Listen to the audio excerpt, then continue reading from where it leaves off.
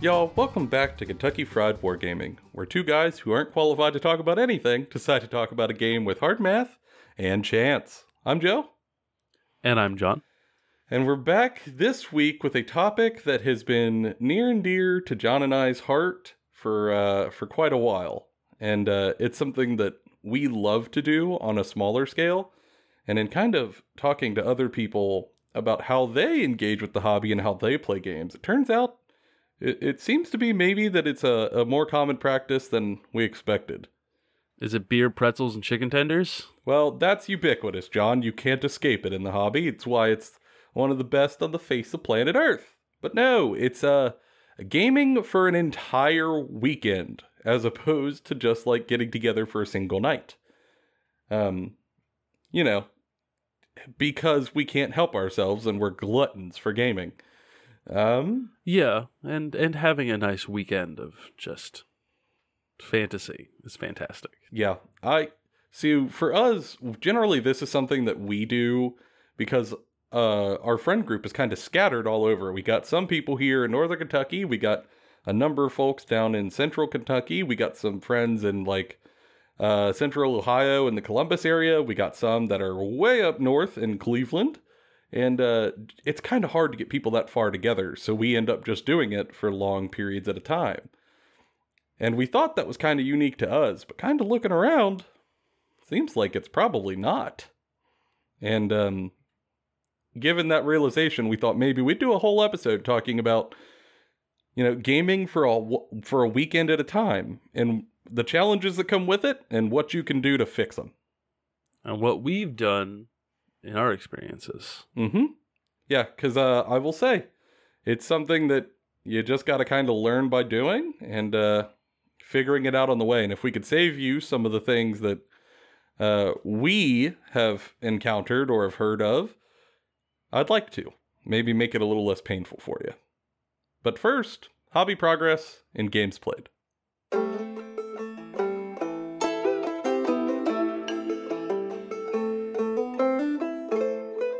Alright, John.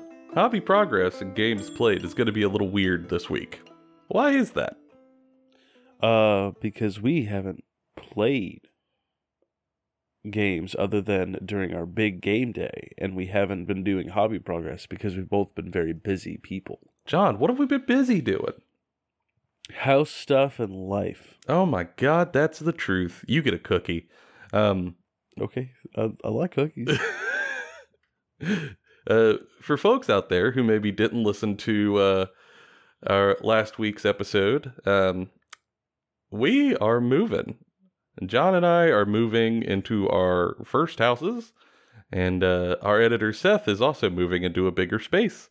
And y'all, that makes it a little hard to hobby, because all the hobby stuff is currently in boxes waiting to be brought to the new house.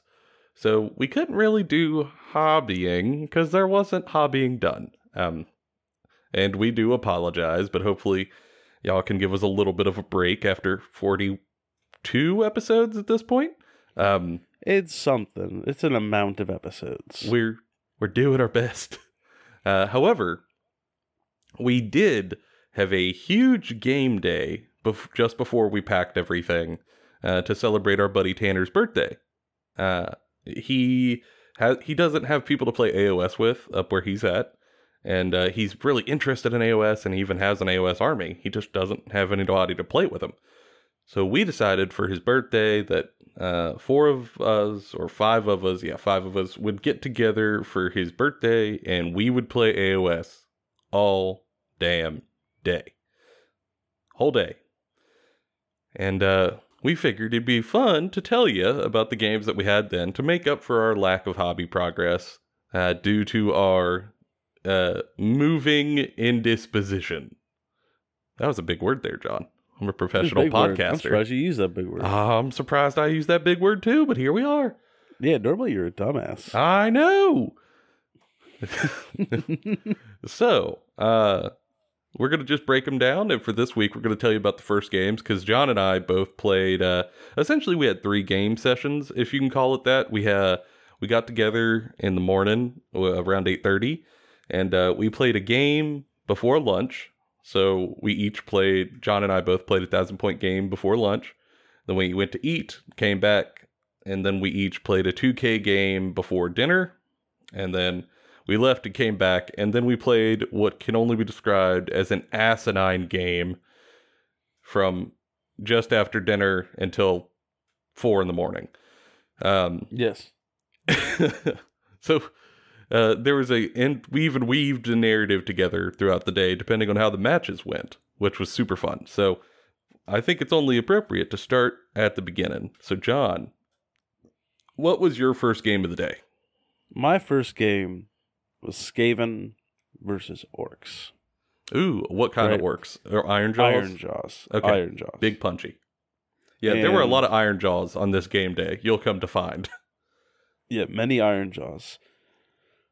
It was a great time. I was very concerned at the beginning of this game that it was not going great for me, and then there was a turnaround, which I'll get to in a second. But the narrative for this game was that orcs are coming into this forest to fight some Sylvaneth. At some point, they're gonna fight some Sylvaneth. Yeah, there was Skaven. Well, I guess for context, there has been a grudge match between the orcs and the Sylvaneth for a while. Our buddy Corwin got Iron Jaws for his first AOS army, and they've gone up against the Sylvaneth a couple of times before this game day and lost every time. So there was some bad blood, and they were coming to reclaim the victory. Yeah.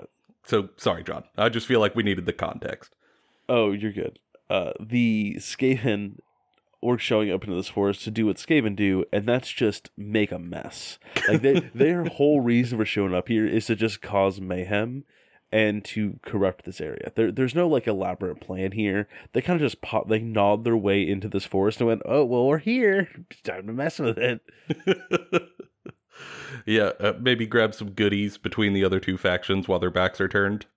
Yeah, and so the Iron Jaws run into them in the forest as these Iron Jaws are trying to go meet the other Iron Jaws. Well, these Iron Jaws end up fighting the Skaven. And this fight, I'm so concerned, because I have played against Iron Jaws multiple times at this point, and every time Iron Jaws has kind of hit my rats and make them turn into tissue paper. Oh my god, they pulp them. Dear Lord.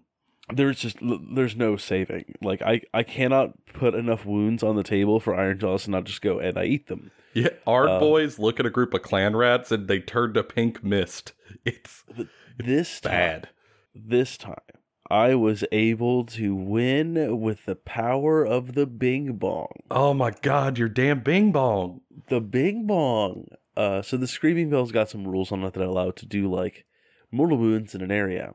Well, I kept getting the mortal wounds in an area, and it can cast spells. And one of the spells does more damage to targets that move slower. And Iron Jaws move very slow, and it is also a Bing Bong spell. Mm-hmm. A Bing Bong spell just means that it's sound-based with the bell. And so as these orcs are, like, fighting these Skaven, and, like, I've got rat ogres fighting them and doing a bunch of damage, and they're super cool. Love rat ogres, gonna keep bringing them. Huge fan. I've got this Screaming Bell just, like, throwing out, like, mortal wounds, and I kept rolling really high for the amount of damage I would do with my magic. And so, like, me and Tanner, because I was playing against Tanner's Iron Jaws, had this entire narrative going in that these orcs were just murdering Skaven left and right, just killing dozens of rats at a time, and all of a sudden they would just look at the direction of the Screaming Bell, and it would go bing bong, and they would go bing bong, and put their hands on their head as their heads explode. Now they're going to be terrified of music. You have given these orcs a phobia, John. Oh yeah, it's something else for sure. So did you end up winning? I ended up winning that game. And so the narrative we made was that the Skaven will continue on deeper into the forest to see what else they can find, while the Iron Jaws move on into the like northern part of the forest, into the snowy waste to fight the Sylvaneth. Yeah. For reasons we'll get into on next episode of what happened during our game day. Yeah. Yeah. Uh, But what about your game, Joe? well, I was playing my Sylvaneth at 1,000 points. Because John and I had been playing AOS recently, but Corwin and Tanner had not. So we wanted to start at a lower point level, just so it wasn't overwhelming. So I came with a 1,000-point list. And while I don't think he's necessarily like the greatest model in existence, I brought my Tree Lord Ancient because that was the grudge match tree from the last few matches with Corwin. So he was my general, and he was backed with a whole warband of Sylvaneth. And essentially the narrative was that the Ironjawz were coming, and they were trying to figure out who was the big boss between Corwin and Tanner. Oh, I'm sorry, War Boss Tanzer. And Corwin's War Boss was named War Boss Cheese Whiz. Like, who is the baddest? And Corwin was coming in off of a couple of losses, so he was kind of thinking, like, all right, I'll just go ahead and give it to Tanner. However, we had this narrative that War Boss Cheese Whiz had an idea that the trees lose all their leaves in the winter. And what if without their leaves, they can't do no fighting? And if the orcs could come in and crush these Sylvaneth real quickly, maybe they regain some confidence, and he would go toe-to-toe with Tanner in Game 2 to see who the biggest boss was. So, Big boss. yeah, so the first game here, we were kind of setting the narrative for what Game 2 would be, to determine matchups and stuff. So, the Ironjawz were storming into my sort of snowy grove where the Sylvaneth were wintering, and they were essentially trying to crush them before they could wake up. And he brought as all Ironjawz lists are, a crunchy, punchy list, which was very cool. He had like a mega boss on foot, and some Ardboys, 2 units of brutes, some pigs, some big pigs, a caster. It was very neat. And we went toe to toe. And he gave me first turn, so I sort of pushed up. And the Sylvaneth started expanding. They woke up, and like my first turn, I dropped three little forests across the board in like my deployment zone. And then he gave me first turn, so I walked up and I dropped 3 more forests, and the orcs went, uh-oh, because the trees were not asleep. We done messed up. So I got all my forests out, and then I just sort of bunkered down midfield, and the orcs then came crashing into the Sylvaneth, and did not do all of the damage that they were hoping to do. And then the Sylvaneth essentially went, all right, my turn, and clobbered some pigs. It was bad. It was bad. Kurnoth Hunters killed like 3 pigs in a unit of 6 right off the bat. A Tree Lord Ancient started killing some brutes. Other Kurnoths on the other side kind of got in an advantageous position. I was able to summon some Dryads to get ready for objectives. And I sort of I was trying to bait him to come around to just one side of the board because I knew I could outspeed him. And we were playing a game mode where there were 4 objectives on 4 different corners, and if you got all 4 on turn 3 and onwards, you would win. So I was kind of trying to put a bunch of valuable stuff to one side to bait him over and away from objectives, and it worked. So we started crunching and bunching, and the trees just hardy as hell. Their bark was very tough in this winter season, and they would take a little bit of damage, but they could also heal some of their own damage back. So the amount that was being done wasn't very much because it would get healed. And eventually, he got far enough away from the objectives that I owned the 2 objectives in my territory. I sprinted some Dryads to the left objective in his territory, and then teleported Tree Revenants to the other objective in his territory, and then I had all 4 objectives, and essentially the orcs had been surrounded and routed, and they shattered and ran away. And it was a victory for the Sylvaneth, a pretty dominant one. Although to Corwin's credit, I'm very impressed. He did have a rather cunning ploy that if it would have gone off, would have been incredible. He did pick up a unit of brutes and throw them into my backline to try to charge and kill my wizard, who was entirely left out. I didn't know he had the teleport, and he went to roll that charge, and he was 1 inch off. Even with his bonuses. Oh, no. Yeah, even with his bonuses, he had 8. He needed 9. So he was just short. But if he could have made that charge and killed her, I don't know if he would have won, but I wouldn't have gotten instant win on turn 3. That's for sure. So it was surprisingly close. I think that moment kind of put it in my favor.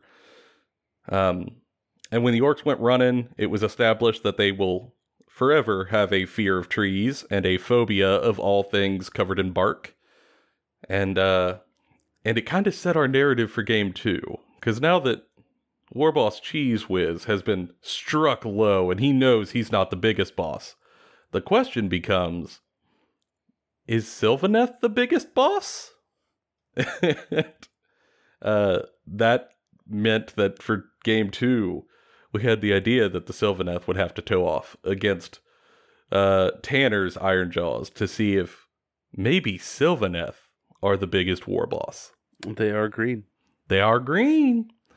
And I will save that for the next hobby progress, but it was a blast of a game. And I will also say there's something to having a game day where everybody's just super happy to be there. Because even the crushing losses were hysterical, and we giggled ourselves silly, doing terrible orc impressions, essentially going, uh-oh, every time a roll went badly for them. It was delightful. So yeah, it was a ton of fun. And I had just as much fun game 2, but it was way more bloody. We'll get to that. But y'all, I do want to say thank you for letting us kind of break up this one big day gaming into a couple of hobby sessions so that we can, move and get new spaces. We appreciate you. And now, on to the topic.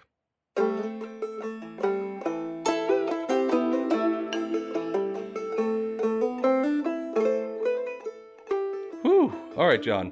So, I guess to talk about this topic, as we always love to do on the show, we should probably start at the beginning, the baseline, ground zero.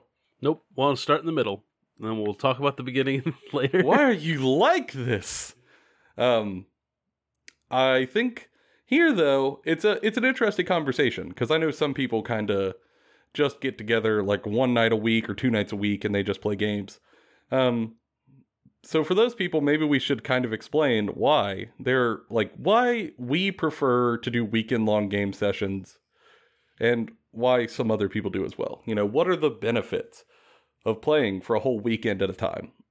And first and foremost, I think you have to acknowledge that for a lot of people, life is just busy, between partners, relationships, families, jobs, obligations. There's just a lot going on. And it's kind of hard to peel away from that last minute for a lot of people, especially if there's distance involved for how far they have to travel. For like our bud Corwin up in the frozen wasteland of Cleveland, it is hard to be like, hey man, you want to play this Wednesday night? Just make a 5-hour drive down real casual and play a game and then turn around and drive home? That's a big ask. And especially with jobs and stuff. I'd say. Yeah, that's kind of rough. And in that, well, it's also even if you have a handful of people that you play with in your town or city, you can play a game with them in a weekday, or maybe on a Saturday you can fit in a game. But it's different from getting all of them together and doing something. You know what I mean? Mm-hmm. Yeah, that's generally just 2 people at a table rather than a bunch of people hanging out together. And also, sitters, sometimes it's hard for people to find babysitters last minute, even to just come up for a few hours. That can be a challenge, can be difficult. Or generally just to like get out of other obligations. It can be kind of hard to do that during the middle of the week or last minute. And the benefit of having a weekend long thing is that you're planning it far in advance. So you have something to kind of shoot for to make sure that you're free one way or another. Secondly, it means that when you do get everybody together, one, you can have more people around, and two, you could get more bang for your buck in terms of like your time. You know, if you claw out a night to game, you might get 2 games in, give or take. Maybe 3 if you're pushing hard. And or if you're playing something like Kill Team or like Warcry, you can probably get in on a lot more, but then you're not getting the big game. Yeah, exactly. Whereas if you come and you carve out a lot of time for a weekend of gaming, like Friday to Sunday evening, you're getting a lot of games. You're getting a ton of games. You're probably going to play like 2, maybe 3 Friday night. You're going to play a bajillion Saturday and then some Sunday. You're going to get a lot of games, and if there's a lot of people there, you're going to get them against a lot of different armies and opponents. Which means it's going to be very different. You're going to get to go up against a whole bunch of different flavors of battle types, and it's just going to be good for you. So for that time that you carved out, you got a whole lot of gaming for your effort. And this last one was kind of, well, this last 2, I guess, they kind of run together.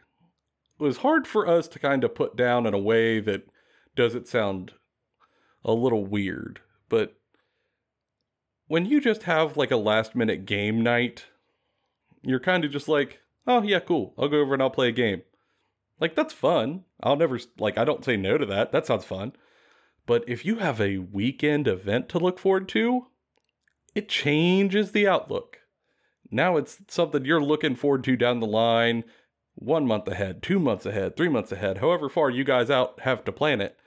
You have something to work towards that entire time. And it will give you, at least for us, a whole lot of hobby motivation. You know, you're trying to paint up a specific force for that weekend, or you're trying to paint some terrain for that weekend, or, you know, you're trying to base some stuff in time for the weekend. You know, whatever your goal is that you're working towards, it's something you are constantly looking forward to. You know, you're chatting in the group, like a group message about like what you guys bring in, what you're excited for, what you're thinking about, what you're hobbying with, and it kind of snowballs together and makes it a much more impactful thing in your life. Because, and it, you know, builds community. Yes, very much so. Like, there's a whole lot of camaraderie that comes with that for everybody who's going. And, you know, especially if you have like 10 to 20 people going, that's a lot of hype that you're building up for each other. And I think that is hard to replicate with a single night of gaming. It just is. Absolutely. I mean, a single night of gaming is also very rushed. Like, if you get off work at 5, you don't get down to the shop till like 6 or 7 after eating some food or doing some stuff. Like, you've rushed everything to get that far. Get a game in if you're lucky, and then go home a little late and lose some sleep to be able to play Warhammer in the week. Mm-hmm. Like, that's just the reality. Like, yeah. And you're gonna want to rush through that game as fast as possible, and you might not enjoy it as much. Mm-hmm. I could definitely see that, because you feel a little rushed. You're not fully in it. You're not fully relaxed. You might still be thinking about the stuff you have going on outside of work. You might be thinking about like, oh man, I had to leave my partner at home to watch the kids. Like, I hope it's not overwhelming them. Or you're thinking about your job tomorrow. Oh man, I'm going to be so tired. Oh, I have that early meeting. I'm going to be so friggin' exhausted when I get done with this to get home. And then I got to be on my meeting at 7 a.m. And then I got another meeting back to back until like 11. You know, like, it's hard to yank your head out of that space when you're doing it last minute. As opposed to a weekend where I don't think about any of that. That's off the radar. Because it's just relaxed time. And like for us, like, we'll hang out the Friday before like a Saturday or a Saturday and Sunday of gaming. Like, we'll just go hang out Friday night, maybe play a couple of small games or play some like smaller board games or something, and just hang out. And that's the relaxing. It's like getting rid of everything else to get in the mindset for the weekend. Mm-hmm. That is also very helpful in creating this environment of, let's just have a good time playing these games with numbers and dice like a bunch of nerds. Yeah, yeah.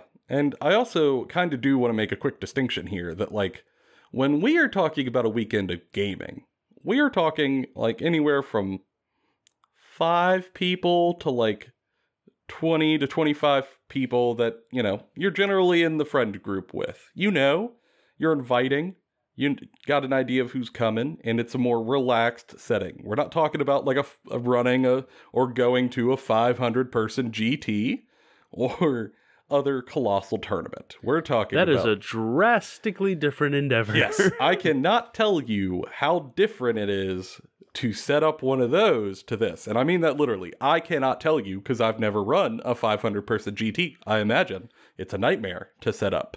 And you're going to need a whole lot of help to do that. The closest we've gotten to running like a big event full of strangers is running LARP events for about 100 to 150 people. Yes. That would last all weekend. Yeah. You know, so like we have some event planning experience, but not quite to the level of GT or LVO. Yeah, we have never had to run an event for 500 people. What was our maximum of people on site? 156 one event, I think. I think we pushed 170. Like, yeah, one of our August games, but never 200 and above.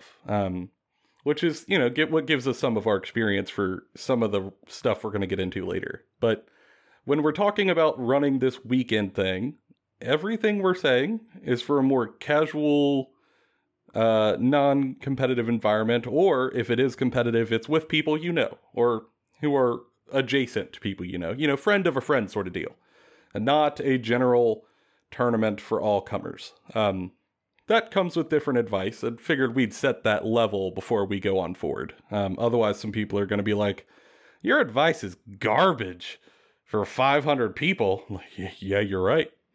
You'd be correct. It is actually garbage if you're trying to run a 500-person tournament. You're very correct, sir. You got me there. Here's your internet cookie. It's just for you. But even with running, you know, this more, we'll call it a personal get-together, okay? I'm going to use that term. Even with running a more personal get-together for people, a weekend-long get-together, there are some challenges to make it work. There just are. And I think we've kind of said a whole bunch of reasons why we like it and why it's fun, but it would be remiss of us to not briefly talk about some of the things that could add a little bit of pressure to the weekend, act as a roadblock, act as a stressor. And then after we go through those things that could be a little difficult, don't worry, we're going to give you advice on how to counteract them or how to just avoid them altogether. Because we want you guys to be armed and equipped to do this if you want. You know, if you want to, like, get your hobby group together, especially post-COVID, you know, you probably haven't seen each other in a while. You know, this can be your olive branch to bring people back in. And we want you to be as successful as you can be doing that, so y'all can have the most fun that you can in 3 days. So I think the first challenge with doing a weekend-long get-together is having enough space for everybody to actually get together and hang out. And of course, the severity of this depends on how many folks are coming. You know, if you got 6 people coming, that's a lot easier than having 20 people coming. It's, you know, this is something that gets more difficult the more folks that you have coming in to play games with you. And if you do not have space sort of in your house for all these people, you're going to have to go outside of your house somewhere. An event center, a game store, or whatnot. And depending on where you're at, that might be a difficult search. And it also could increase the cost of this weekend by a significant margin. Yeah. Because, like, when we have a personal get-together, we're not, like, charging people for stuff. But if we have to rent out somewhere, well, you got to split that cost amongst everybody. Yeah. It just is what it is. And then I think tied to that is this kind of piggybacks on it. Second, you need a lot of terrain for multiple tables. So much terrain. God, you need so much terrain. And you cannot just buy all of it from GW. I'm just going to tell you, like, you're going to be spending too much money if you just buy all the GW terrain to be able to play, like, some games. Either 3D print some stuff, go buy some stuff from, like, a pet store for, like, aquarium stuff. That's great for fantasy and some of the sci-fi stuff. Etsy for, like, other people to 3D print it for you in bulk. make some like stuff. Let's go to a Michael's and go wild with it. Mhm. Like just But one way or another, you're going to have to get a bunch of terrain. Now, if you are renting out a local game store, they might have some terrain there, and it may fix your problem or alleviate it. But if you are getting together with people, and again, this scales depending on how many folks are coming, you might need more or less. If you're getting together with a bunch of people, you're going to have a lot of need for terrain, and you probably don't just have that sitting on your shelf. And if you don't have enough terrain for all of your tables, let me tell you, that's a giant friggin' monkey wrench in your weekend. Yep. That's the quickest way to make some people angry is when they show up to play at a table that's got half the amount of terrain they expect. Or maybe no terrain on it. Like, Yep. that's bad time. I've had that happen. It's kind of rough. And third, I'm just gonna call this logistics. Because there are logistical things that are gonna pop up that you have to be thinking about before everybody gets together. So let's just hit you with a couple. And I'm sure there's more that we aren't even thinking about, and there might be even more depending on your group and who's coming. But first thing, where's everybody staying throughout the weekend? You know, are they all crashing at your place? Are they crashing at somebody else's place? Are they doing hotels? We all staying in cars in the parking lot? Who knows? Yeah, I mean, been there, done that. I get it.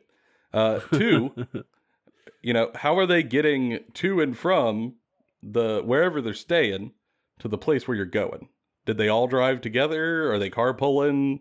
Are they Ubering? Did they rent something? You know, how is everybody getting around? Three, not only how are they getting around, what about all the armies? Because everybody's presumably bringing an army, maybe two, and their Where are you books. storing them? Yeah, where are you storing them? Where are you, do you have enough car space to bring all that? And faction terrain? And maybe the actual terrain, if y'all are bringing that? Like, do you just have enough space in the vehicles to get them there to where you're going? 4. All right, you got everybody to the game store or wherever you rented. Is there a bathroom around there? Like, do you have a bathroom? Or if you have like 20 to 30 people, is one bathroom enough? Like, is it working? Had that happen. Yeah, we have had that happen. Had that happen. One bathroom, a bajillion people. Bathroom didn't work. Causes problems. And, you know, 5th, all right, everybody's there. They can use the facilities, we'll say delicately. What are y'all eating? Like, do you have food to feed these people who showed up? In our experience, the second food becomes an uncertainty at an event for anything, people immediately go, I don't want to be here. Yep. Like, I gotta go. Like, we've ran events in the past where their food was very not reliable, and many people just went, I'm getting up, I'm leaving. I didn't know I had to bring my own food because we didn't realize things were wrong. And then there was no food. And then people were like, well, I'm just gonna go home then. Like, I'll see you. Mm-hmm. I'll eat on the way home. Not gonna be hungry. So, like, figure that out beforehand. Like, whether you cater it at somewhere like a chicken tender place that love to cater food. Maybe you decide to get weird and just order 40 cheeseburgers from Wendy's. Mm-hmm. Or you have somebody make food or make it a potluck. Yeah, maybe you're barbecuing. Whatever. Maybe people are bringing food. Maybe you're just going to grill outside the game shop. I've seen that happen. That's cool. Maybe you have a scheduled lunch break and a dinner break where you go out to go eat somewhere all together. Wouldn't necessarily suggest it because it takes a ton of time, but you know, you do you. It's also an option. Whatever fits for your an weekend. But simply put, it's a challenge. And if you don't think about it and it catches you last minute, you're going to have issues. And then 6, what are people drinking? You know, do you have like beverages? Does this place sell them? If not, are you bringing water or soda or whatever? You got a cooler? If not, are you just going to like run to the gas station over and over to get drinks and stuff? Like, and like with beverages, you got to ask, like, are you going to allow drinking if it's your own house? Are you going to like alcohol? mm-hmm. You know, are you going to allow, are people going to be okay with that? Is everyone aware that this is a thing where people might be having beer while playing? Some people aren't comfortable with that. Some people are. Like, these are things you have to think about ahead of time, even if that's not necessarily a problem for you. Mm-hmm. Yeah, and I mean, a lot of this is probably stuff that you wouldn't consider because it seems kind of rote. But, and it is kind of rote when you just got like 4 people coming over to hang out. It is. Like, a lot of this stuff you don't even worry about because you're just hanging out at the house. It's fine. But as you get larger and larger numbers of folks outside of the house somewhere, you know, it matters more.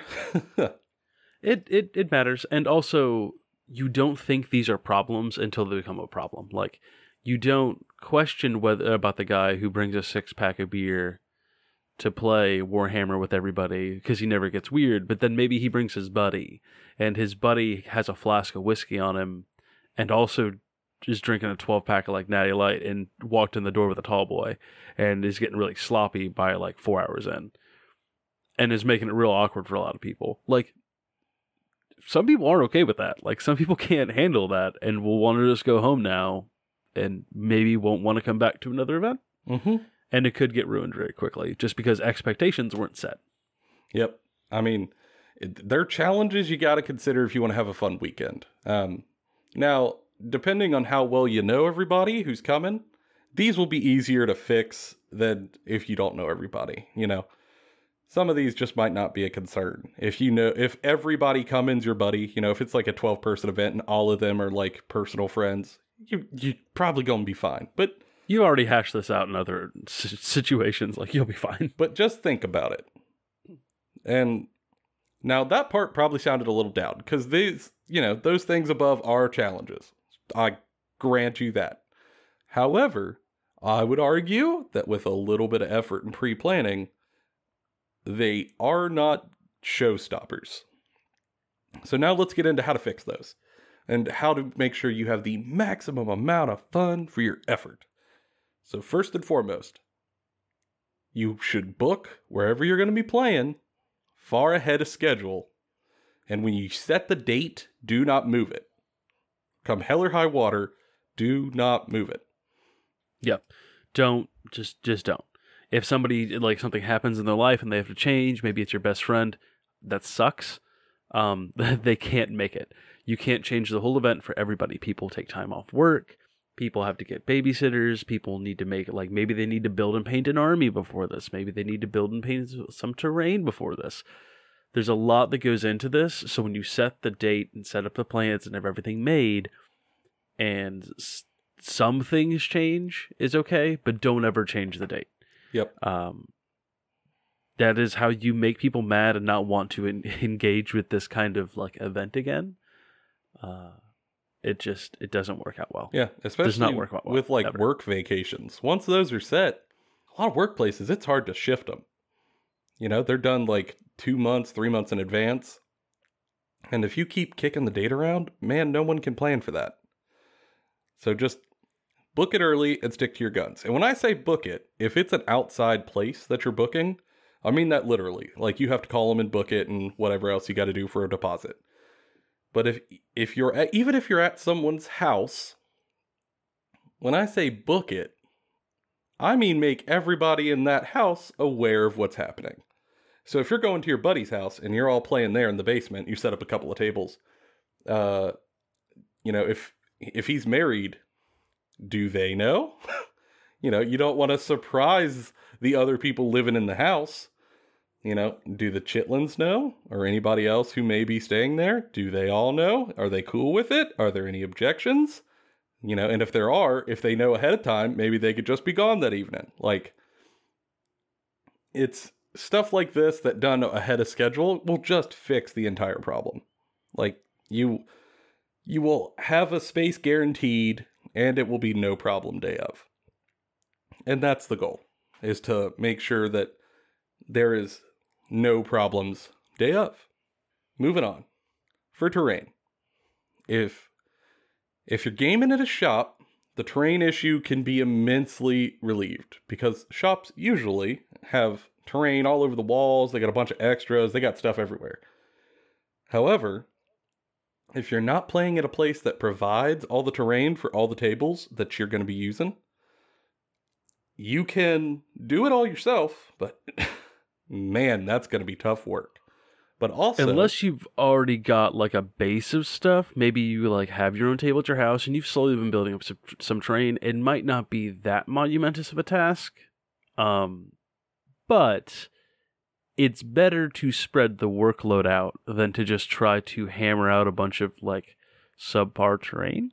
Not to put down anybody's skill, but like if you're used to spending an hour or 2 hours on a piece and you now have to spend 10 minutes on it, you're going to cut corners in a lot of places. That's going to be visible when playing the game. And some people, it's just not worth that trade-off. Mm-hmm. Yeah. And I mean, that's the nice thing about having these smaller, more personal get-togethers is it's not like people are paying to come to this grand tournament GT where they expect you to provide terrain. They're just people, they're buddies. Send out a call and say, hey, y'all, we're going to need 6 tables of terrain, however many tables you're going to need. If everybody could paint up and bring 1 to 2 pieces themed after X, Y, and Z, maybe you tell them... Roughly this size. Yeah, roughly this size. And let's say this campaign's going to take place in the realm of fire. So think like magma and like obsidian holds and stuff like that, and it's going to be fantasy only and blah blah blah blah blah. Like, you tell them all of that and folks can just make 2 pieces a person, and if you got a dozen people showing up, now you have 24 pieces of terrain right there. Yep. And that will help you a ton, an absolute ton, and you don't have to stress about it, and they get to have a little hobby project on the side to get ready for the weekend. And maybe it ties into the narrative. Maybe it forges the narrative a little. Maybe it's so like they can get creative with the terrain piece. Maybe it's so cool you add it into the story. Whatever you got going on, it can run together. And like we'll use a quick example real quick for this. Like, say we want to run a Hot Orc Summer event, right? New Orc books coming out. Oh yeah. For all the games. There's orc books all over the place. So we're gonna have orcs, say, versus Space Marines on some planet that we've named, and it's a jungle planet, and we need some Imperium stuff. We need some orc settlements, like tribal orc settlements. We need some jungle stuff, and we'll make like a call in our Discord group of like, hey, everyone who's coming to this event, can you bring 1 piece of jungle-only terrain, bring 1 piece of, like, Imperial terrain if you're Imperial, or Orc if you're an Orc? And say we have 12 dudes, like you said, that's 24 pieces of terrain, and the tables are made. Tables are done. Mm-hmm. And no one had to absolutely work themselves to death over it. And as the host, if you want to put in extra effort, maybe you decide you're going to go out into the pet store, and you go to the aquarium section. You buy a bunch of like those aquarium ruins. You buy like 12 of them as just extras. Okay, cool. You're gravy. Everything's gravy now. Like, it's zero worry, zero stress. Now you can focus on painting all those orcs that you need to play this game this weekend. Yeah, exactly. The problem's just solved, and you didn't have to do a whole lot of work. And that's what this is about, y'all. Most fun for least amount of effort. That's the Kentucky Fried Wargaming motto. Work harder now, so I have to work less later. Yeah, and all of a sudden your terrain issues are relieved. You're good to go. That whole hurdle just disappears. Instantaneously dissolves. Congratulations, you're back to fun. Then, though, our next piece of advice, so that kind of gets you ready to show up to play, okay? That means you have a space booked. Everybody knows when it is. They're planning on where they're staying, or where they're like bringing cars, or how to get their armies to wherever they have to be, because they have a definitive location. They also know what they have to do for terrain and stuff. So again, when they get to said location, they will have terrain with them, and it's resolved. Or there will already be terrain there. All resolved. Okay, great. That gets you ready to be in person and play the game and have a great time. However, there could sometimes be issues once you are in person, sort of interpersonal disputes. We'll put it that way. Sometimes, once everybody gets there, you find out that not everybody had the exact same plan for what this weekend was. For example, let's say when you were putting it together, most of the friend group was sort of under the assumption that this wasn't a very, how would people call it, efficient or optimal list building weekend. You know, by other term, maybe it wasn't a hyper competitive weekend, so people brought more fun lists. Maybe they themed them around an idea or a story. And then one person shows up with a ultra tuned, tournament ready net list, and all of a sudden they are looking to stomp the entire weekend. Some people, they won't care. They're just like, whatever, you beat me, congrats. But for others, that's gonna ruffle some feathers. And that could have been avoided by having a discussion before anybody ever signed on about what your expectations were for the weekend. Essentially, going back to that thing that we talked about many episodes before and keep harping about, having a quick chat about your social contract. You know, what is the intention for the weekend? What type of lists are we bringing? Are they tuned up? Are they tuned down? Somewhere in the middle? If so, where? Is there a narrative that we're sticking to for the weekend that we're theming around? If so, what is that narrative? What are the restrictions? Same thing for, the terrain stuff. Is there an expectation for you to bring something? If so, what is that expectation? Here it is. You have to agree to it before we leave. Also, do you need a code of conduct? If everybody who's coming is your close friend, you probably don't need to do that because you know that they're cool people. But if maybe friends of friends are coming, you don't know if that person's cool if you've never met them.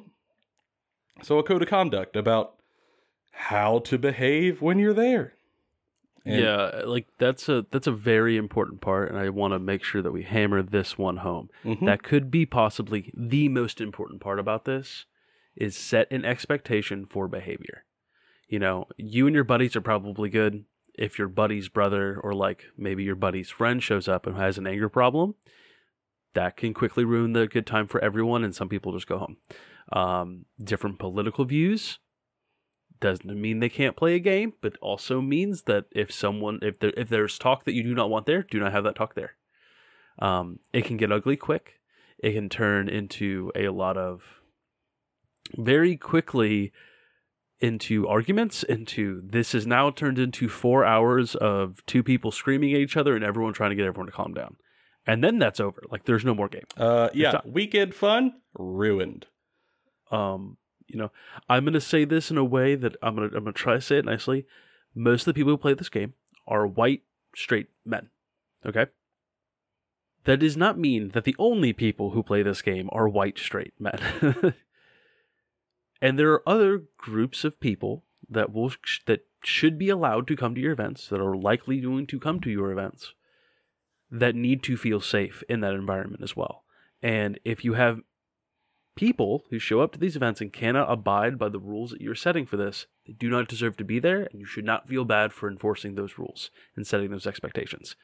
Because the act of even setting those expectations and letting everyone know ahead of time will likely prevent any of it from occurring in the first place. Yeah. Just from sort of personal anecdotes, when we did the LARP stuff, you would think that most people don't need to be told all this. And it's true. Most folks don't. Most people show up with the best intentions and they're really cool and they're really chill and everybody's having a good time. But I can tell you from experience, one person says a slur and the fun is over, y'all. Fun over. Yeah, fun done. And if you do not sort of set the expectation beforehand that we will throw you out, if you do X, Y, or Z, it can be a little rough. Because I will say, when stuff like that happened for us, we knew the plan, In that instance, we had a plan going in. That person is gone. They're gone. They're absolutely gone. There's no and ifs or buts. There's no second chances. You're gone. And because the reaction was so quick and so decisive, it wasn't an issue. Fun kept going. It was totally fine.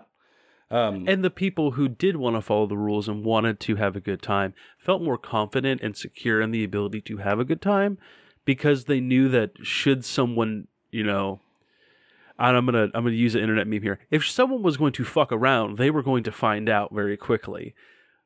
Yeah, I mean, you got to know going in. And again, if this is a small group where all your buds, not a problem, y'all. Like, you got good tasted friends. They're cool. Everybody's going to have a good time. But in our experience, it's when you branch out further to like the friends of friends or like family of friends. Like, you just don't know those people and you got to just be a little safe. Yeah. And while I don't think like that last example I gave out, probably not going to happen to you, it's more than likely just going to be someone misunderstanding what type of list to bring. You know what I mean? Yeah.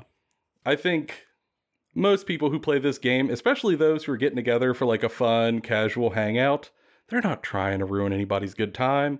They just might have a different assumption. Maybe the group they play with is always playing tuned up, hyper strong competitive lists. And that's totally fine. That's how some people play. And it's a great way to enjoy the game. It's why these huge tournaments exist. And they might just have that innate assumption that this group plays that way. And totally not meaning to hurt anybody's good time. They just show up and do so on accident. Or like another example, like maybe you and your group are so, and your meta is so used to playing with infantry-based armies and infantry, and we're going to use 40k as an example.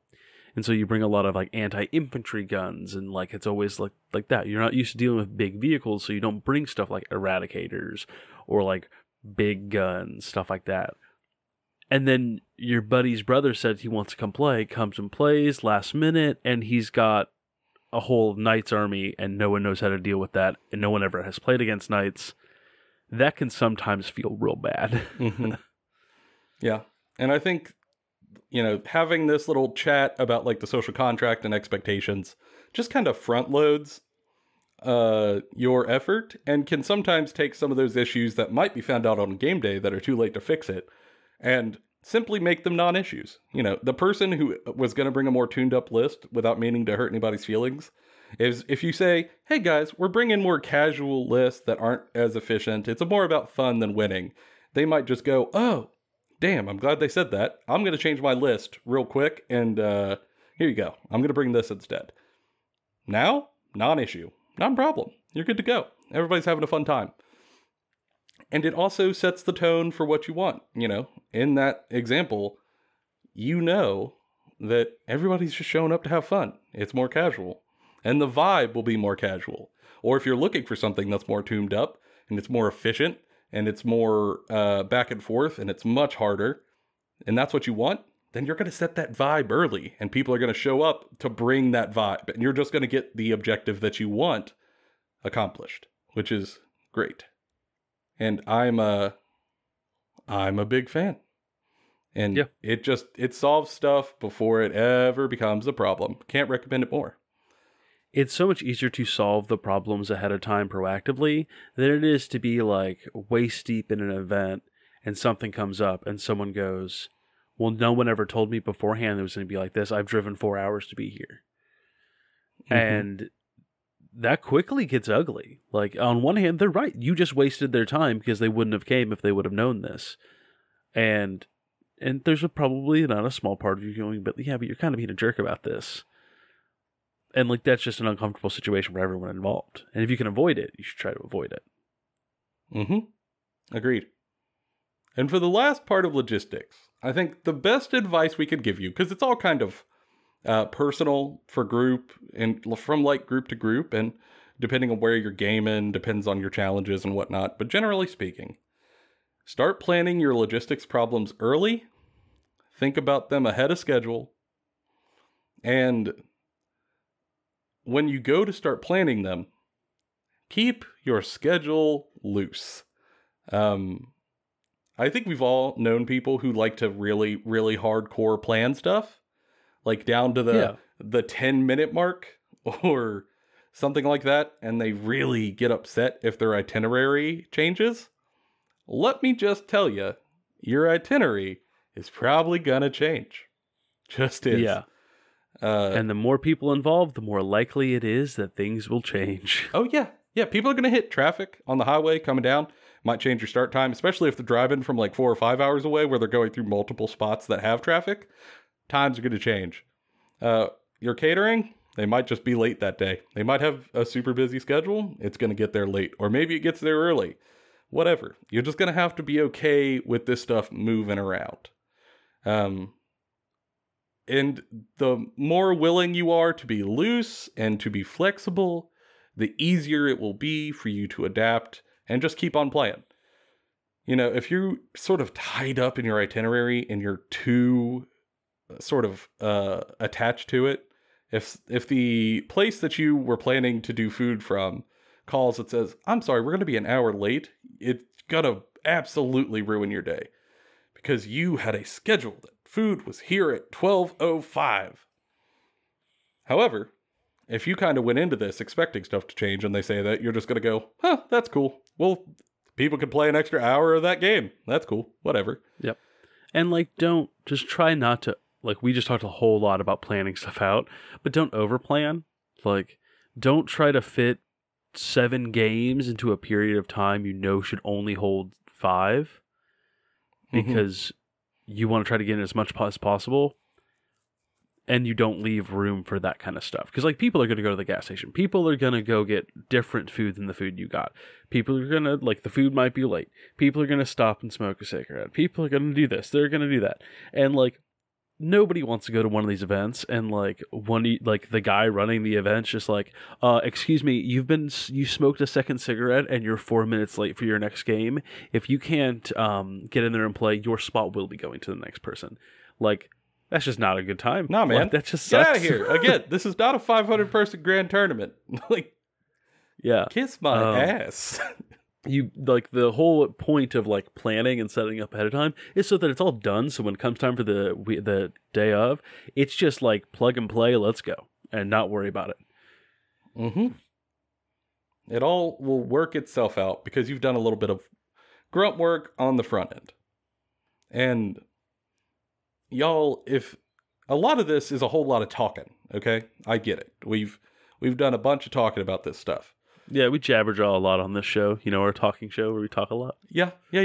But I will say it's not as hard as it sounds, especially if you're in smaller numbers. We kind of have to hedge our bets going to the higher end of like casual get-togethers of like 20 people. But a lot of these are like 6 to 10 people, and it's just easier at that point. It's much easier. It's much smaller. You probably know everybody who's coming. Some of these concerns just solve themselves. So I tell you, if you want to give this a try, or if you haven't done it before, I urge you to try to do so. Find a time that works for everybody. Set it on the schedule. Find a place to play and just do it. It will be so fun. For me, it feels like I am 15 or 16 again, doing a LAN party. Where everybody piles together, everybody's laughing, everybody's having a good time. You're staying up way too damn late, except now you're staying up uber late compared to your age. You're drinking garbage drinks, you're eating junk food, you're having great food. The last time we did this, it was like you, me, and Corbin were like, we get another game in, we could do it. We're all getting old, but we can go way past our bedtime. We're like, yeah. Let's head out into the store and let's buy some energy drinks. And we all just start drinking Monster at like 1 a.m. on a Saturday going, we got one more game in us, boys. We stumbled in the house at 3:30 in the morning. All of our, like, my wife and Corwin's wife and John's girlfriend, all three asleep on the same inflatable mattress watching a murder documentary, and they had all passed out long before we got home. It was just fun to stumble in the door at 3:30 in the morning with a whole bunch of miniatures, like you're a kid again. You know, it gives you that little taste of being young for a little bit and just letting some of your stresses go.